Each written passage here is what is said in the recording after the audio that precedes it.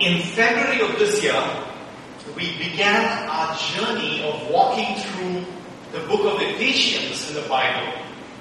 And we titled this sermon, New Nature, New Community, to capture the very essence of this book. In Christ, God has redeemed us and has given each of us a new nature that is Christ-like. And He has also placed each of us in a new community, the church. That is unlike any other community in the world.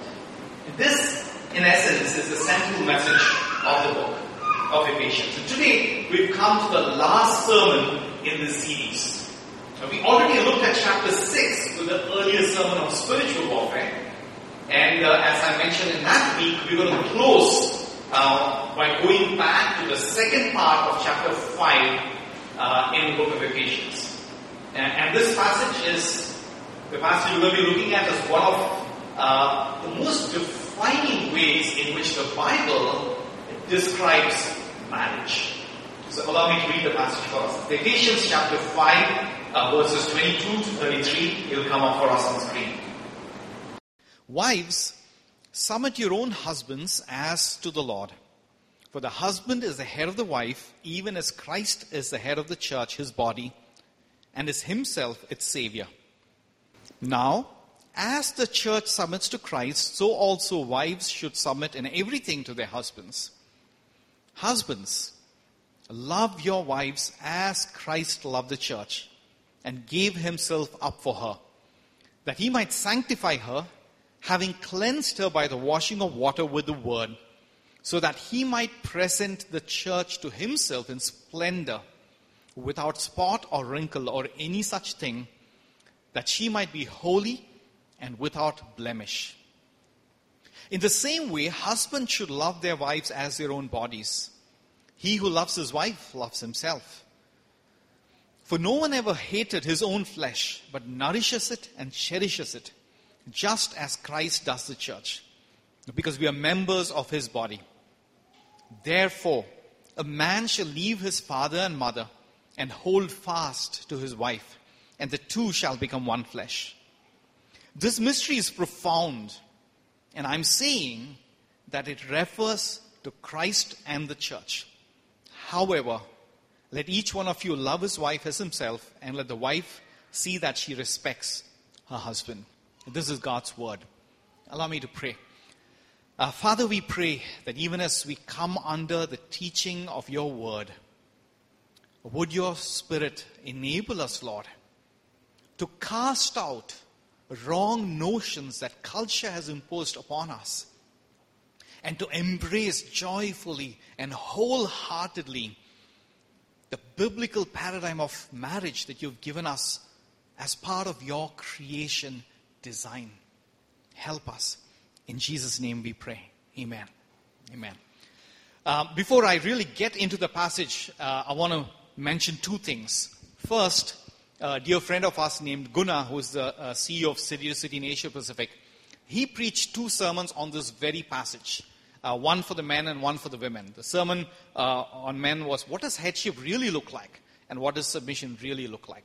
And because his sermons were so excellent, I'm not going to cover that ground. But we've already shared the links to those sermons on the WhatsApp group, New City WhatsApp group. So you can check that out if you missed that earlier. If you're not part of the group, let me know. We'll be happy to send you the links. That's the first thing. Second, I would imagine that living in the kind of world that we live in, some of us are bound to have some doubts about this passage. Aren't men and women equal before God's eyes? Aren't men and women co-heirs with Christ? Aren't men and women of equal value, worth, and significance before God? Weren't men and women both made in the image of God? And aren't men and women who are followers of Christ both being transformed more and more into the image and likeness of Christ Jesus? The Bible's answers to all of these questions is a resounding yes, yes, yes, yes, and yes. Men and women are absolutely of equal value, worth, and significance before God. But if this is indeed the case, why does the wife have to submit to the husband? Why is the husband called to headship? This passage does point us to some answers to the question, and I hope to unpack this to the extent that God will enable me to do this morning. So we're going to look at the why of this passage. And I want to draw two things for us from this passage. First, the true meaning of marriage. And second, how headship and submission unveil the true meaning of marriage. The true meaning of marriage, that's the first. And second, how headship and submission unveil the true meaning of marriage. Let's start with the first thing, the true meaning of marriage. I guess we all do tend to kind of focus on the first part of the passage. And maybe we haven't given enough attention to the latter part of it. The first part of the passage basically talks about the how of marriage. Husbands are to love their wives sacrificially as Christ loved the church. And wives are to submit to their husbands as the church submits to Christ. So the first part of the passage is the how of the passage. The second part of the passage, perhaps the less understood part, is the why of the passage. Why should the wife submit? And why should the husband lead sacrificially like Christ? And this is where I'd like to begin with this morning. Verse 31.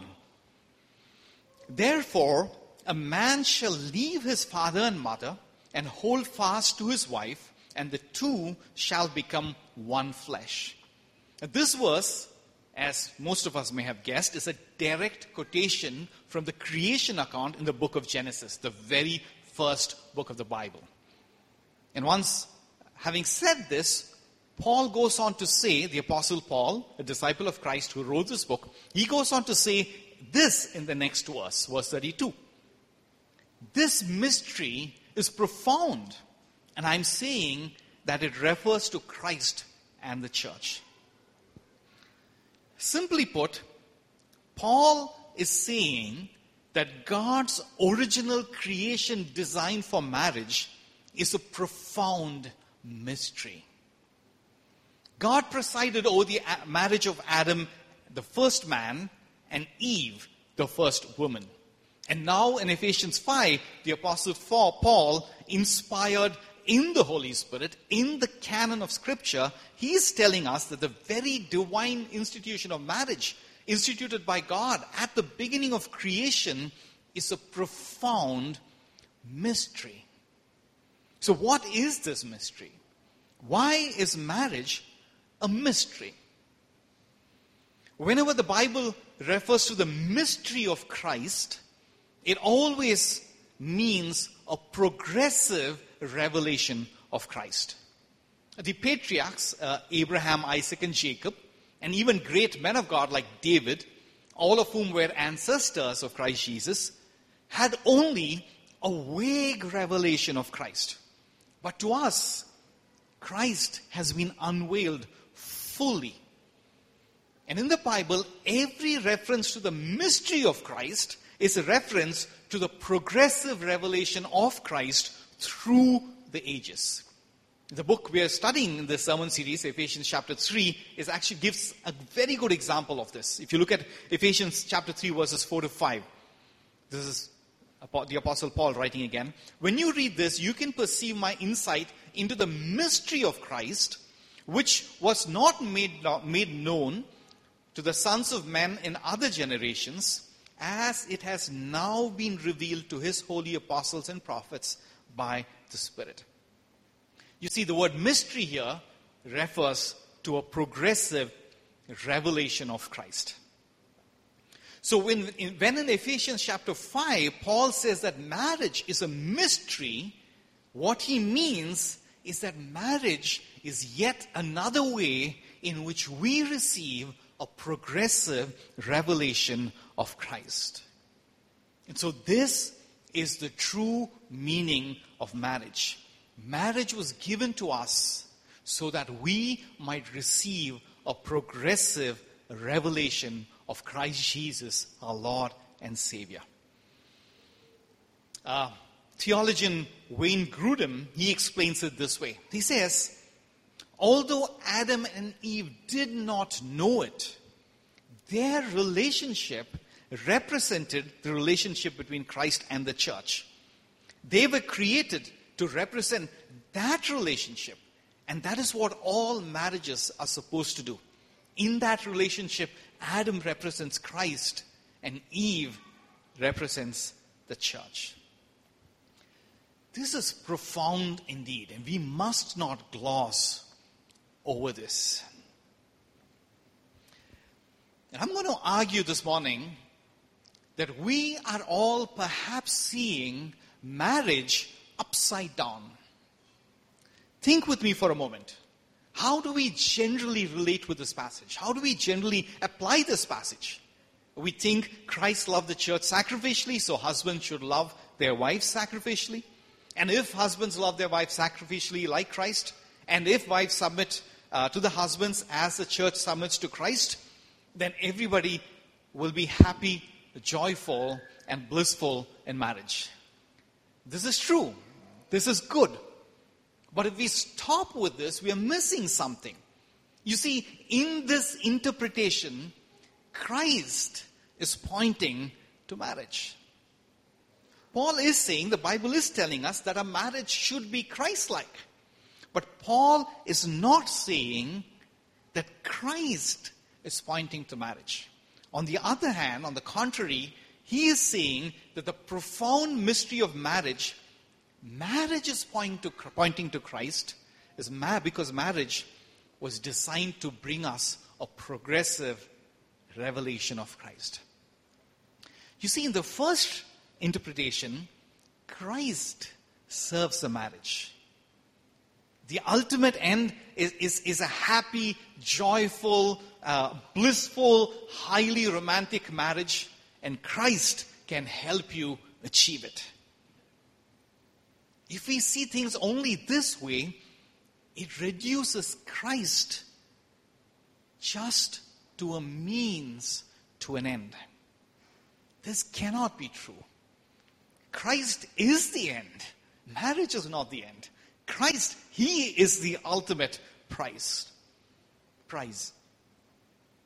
It cannot be that Christ is pointing to marriage. On the contrary, marriage, which is infinitely the lesser of the two, is pointing to Christ. And that's why I'm arguing that we are perhaps seeing marriage upside down.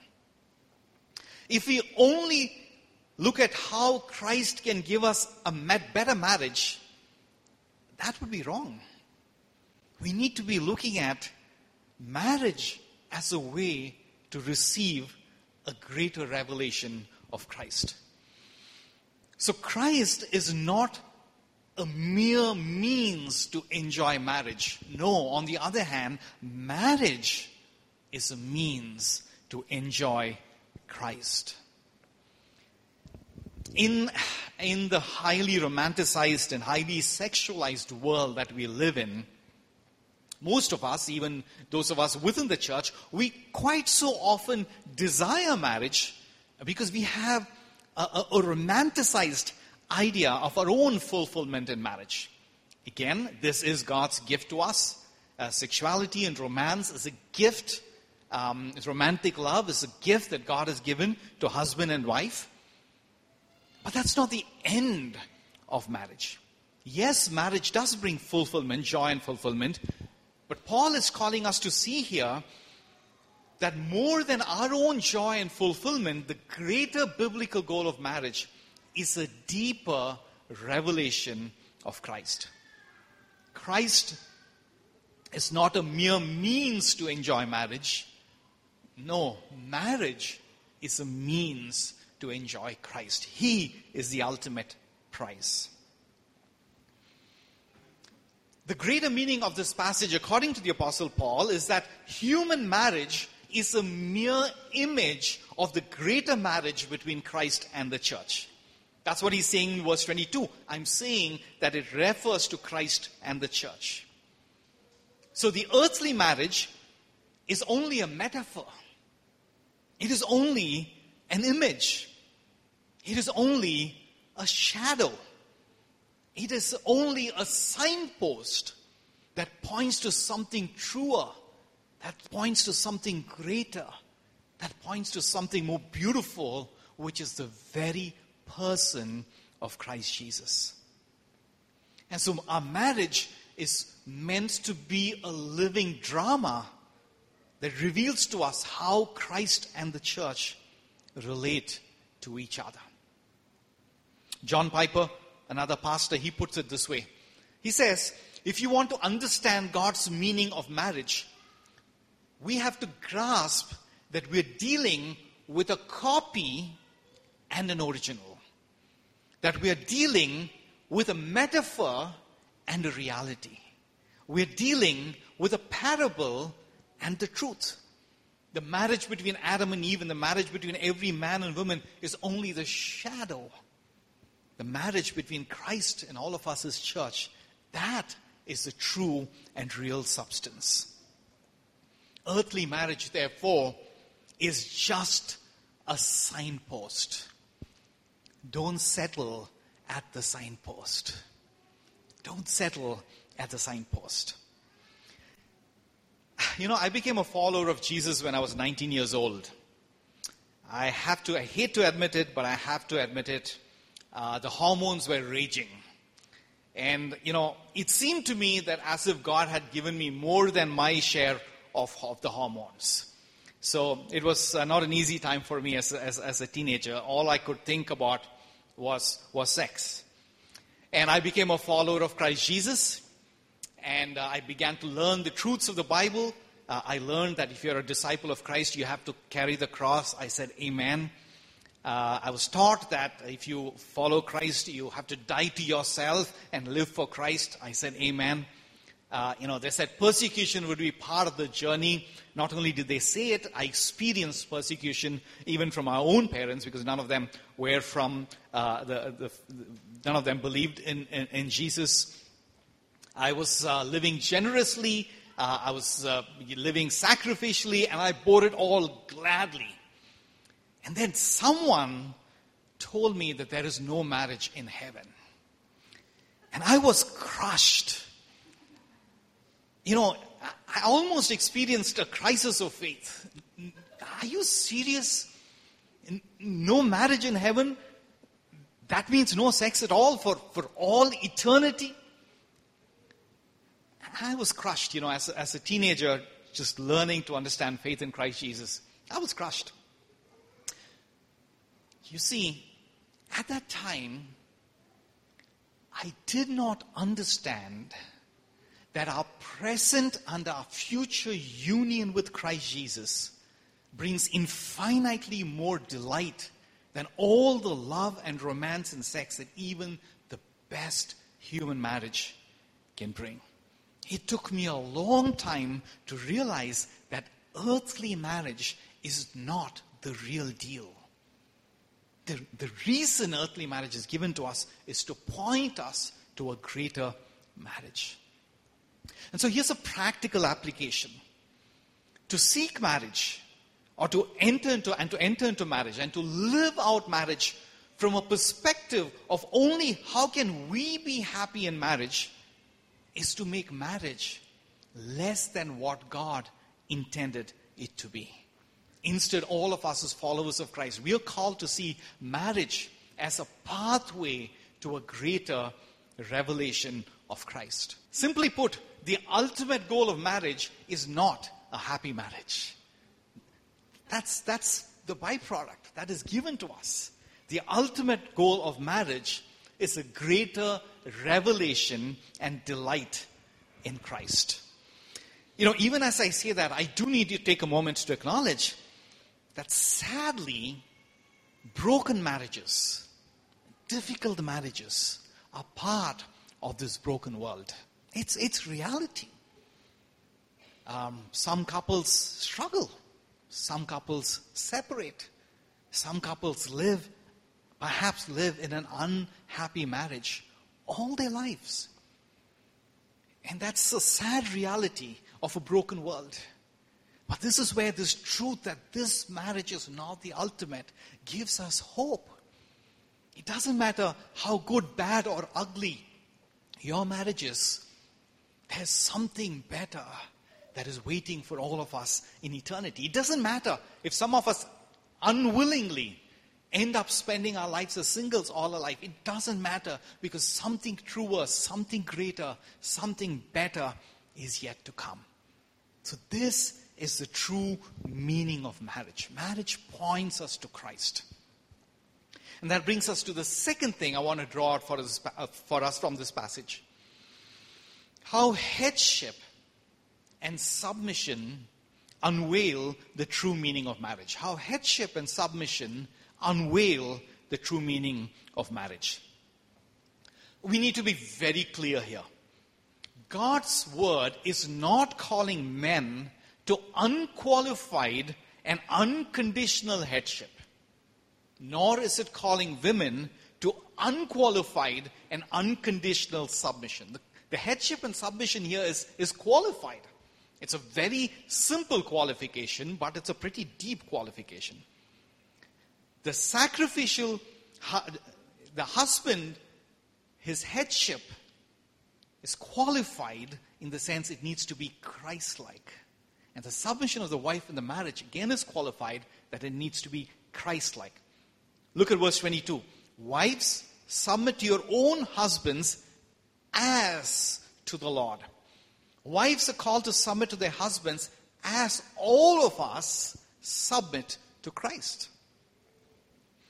But how do we submit to Christ? Do we submit to Christ because it's a command we better obey, or else? Not at all. Our submission to Christ is joyful. Our submission to Christ is voluntary. And so just as our submission, all of our submission to Christ is joyful and voluntary, so too the wife's submission to the husband is joyful and voluntary. I do need to take a moment to talk to the husbands here. Just because the Bible says so, says wives need to submit, we do not have a right to demand submission from our wives. This passage does not give us a license to do that. If we do demand submission, it is no longer submission, it becomes subjugation. Subjugation is to bring someone under our domination or control. And so I do hope we're able to appreciate the difference between submission and subjugation.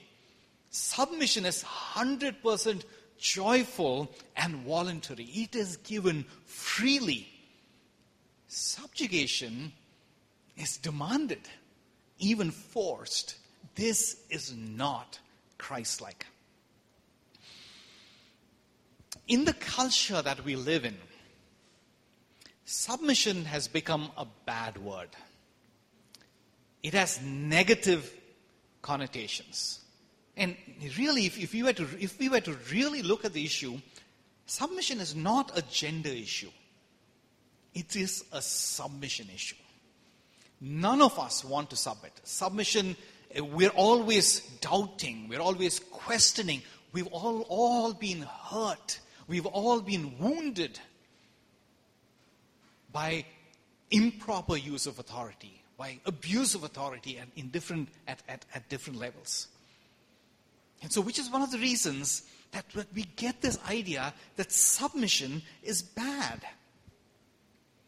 At some deep subconscious level, every one of us, we reject submission. We reject submission because we have only seen poor and wrong models of both headship and submission. There is only one absolutely perfect example of submission, of headship and submission. Do you know where that can be found? Only in the Trinity. It is only in the Father, the Son, and the Holy Spirit. It is only in the Trinity that we see the perfect, the most beautiful expression of headship and submission. the Father, the Son, and the Holy Spirit are co-equals. There is no hierarchy among them. The Father is not greater than the Son. The Son is not lesser than the Father. The Bible says in the book of Hebrews that the Son is the radiance of the Father's glory, the exact representation of His being. John 1:1, in the beginning was the Word, and the Word was with God, and the Word, who is Christ Jesus, was God. The Westminster Catechism puts it this way: the Father and the Son are the same in substance and equal in power and glory. Both existed from before the beginning of time. And yet, in this relationship of co-equals, for the sake of our redemption, the Father assumes headship and the Son joyfully and voluntarily assumes submission to the Father. Jesus said, He will do nothing except what He sees the Father do. Jesus Christ, the Son of God, is co-equal to the Father, and yet He joyfully and voluntarily submitted to the Father. Jesus became obedient to the Father even to death, even death on a cross. Christ submitted to His Father joyfully, even to death on a cross, even though in every sense He was co-equal to the Father. And so the Bible invites us to see this relationship between the Father and the Son as a pattern for the earthly marriage. Both are co-equals, but the Son joyfully submits to the Father. And this is so beautifully captured in one verse in 1 Corinthians chapter 11, verse 3. But I want you to understand, the Apostle Paul says, the head of every man is Christ, the head of a wife is her husband, and the head of Christ is God. Christ the co-equal, submitting to God the Father joyfully and voluntarily. And you see the beauty of this verse. It is telling us that just as the head of Christ is God, even though they are both equal in power and glory, the husband is the head of the wife, even though they are equal in God's eyes in value, worth, and significance. But why? Why are there different roles for the husband and the wife, even though they are co-equals? It's actually quite simple if we see earthly marriage and the call to headship and submission through the headship and submission that we can see in the Trinity between the Father and the Son. God, in His sovereign good pleasure, has invited the husband and the wife to grow in two different parts of Christ-likeness. God, in His sovereign good pleasure, has called the wife to be Christ-like in submitting to her husband, even though they are co-equals, just as Christ submitted to His Father, even though they were co-equals.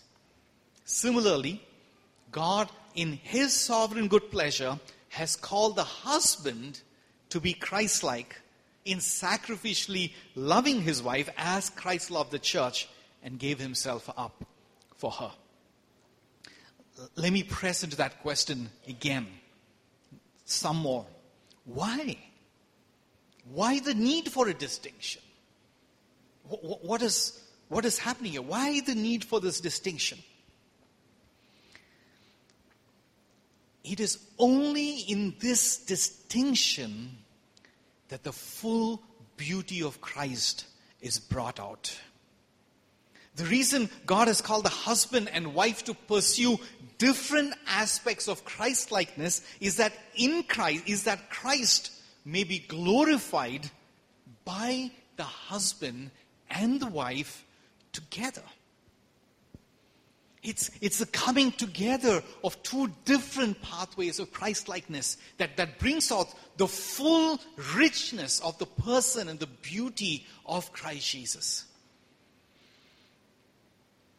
In marriage, the husband and wife are called to take on different roles of Christ-like headship and Christ-like submission that together display the glory of Christ Jesus to the fullest. You see, in marriage, the husband is taking on the path of Christ-like headship, loving his wife sacrificially, and the wife is taking on the path of Christ-like submission, submitting to her husband as Christ submitted to his Father.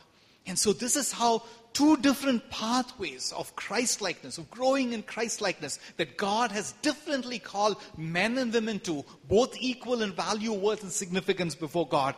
This is how headship and submission unveils the true meaning of marriage, which is a greater and greater and greater revelation of Christ Jesus.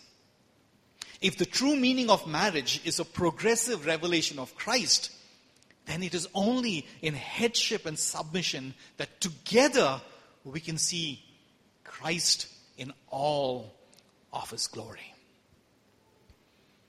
As I said earlier, there's another couple of sermons that I would really encourage you to look at. For want of time, we're not able to really break things down and to really show what does Christ-like headship really look like, and what does Christ-like submission really look like.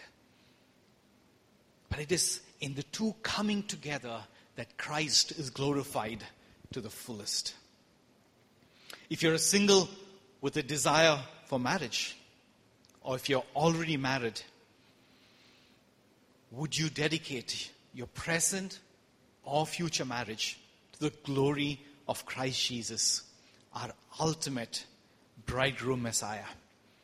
Would you commit to glorify Christ Jesus in our marriages through Christ-like headship and Christ-like submission in our marriage? Let me pray. Father, we worship you, Lord.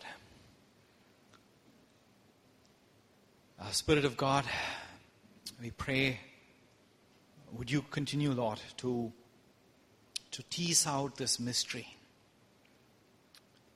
Would you help us, Lord, to not be shaped by what culture tells us, but to be shaped by your creation design for marriage as outlined to us in the Bible. Father, we pray, protect us from misinterpreting headship. Protect us from misinterpreting submission. And help us, Lord, to see headship and submission not from the prism of culture, but through the lens of God's word. Thank you, Father. We worship you. In Jesus' name we pray. Amen. Amen. Amen.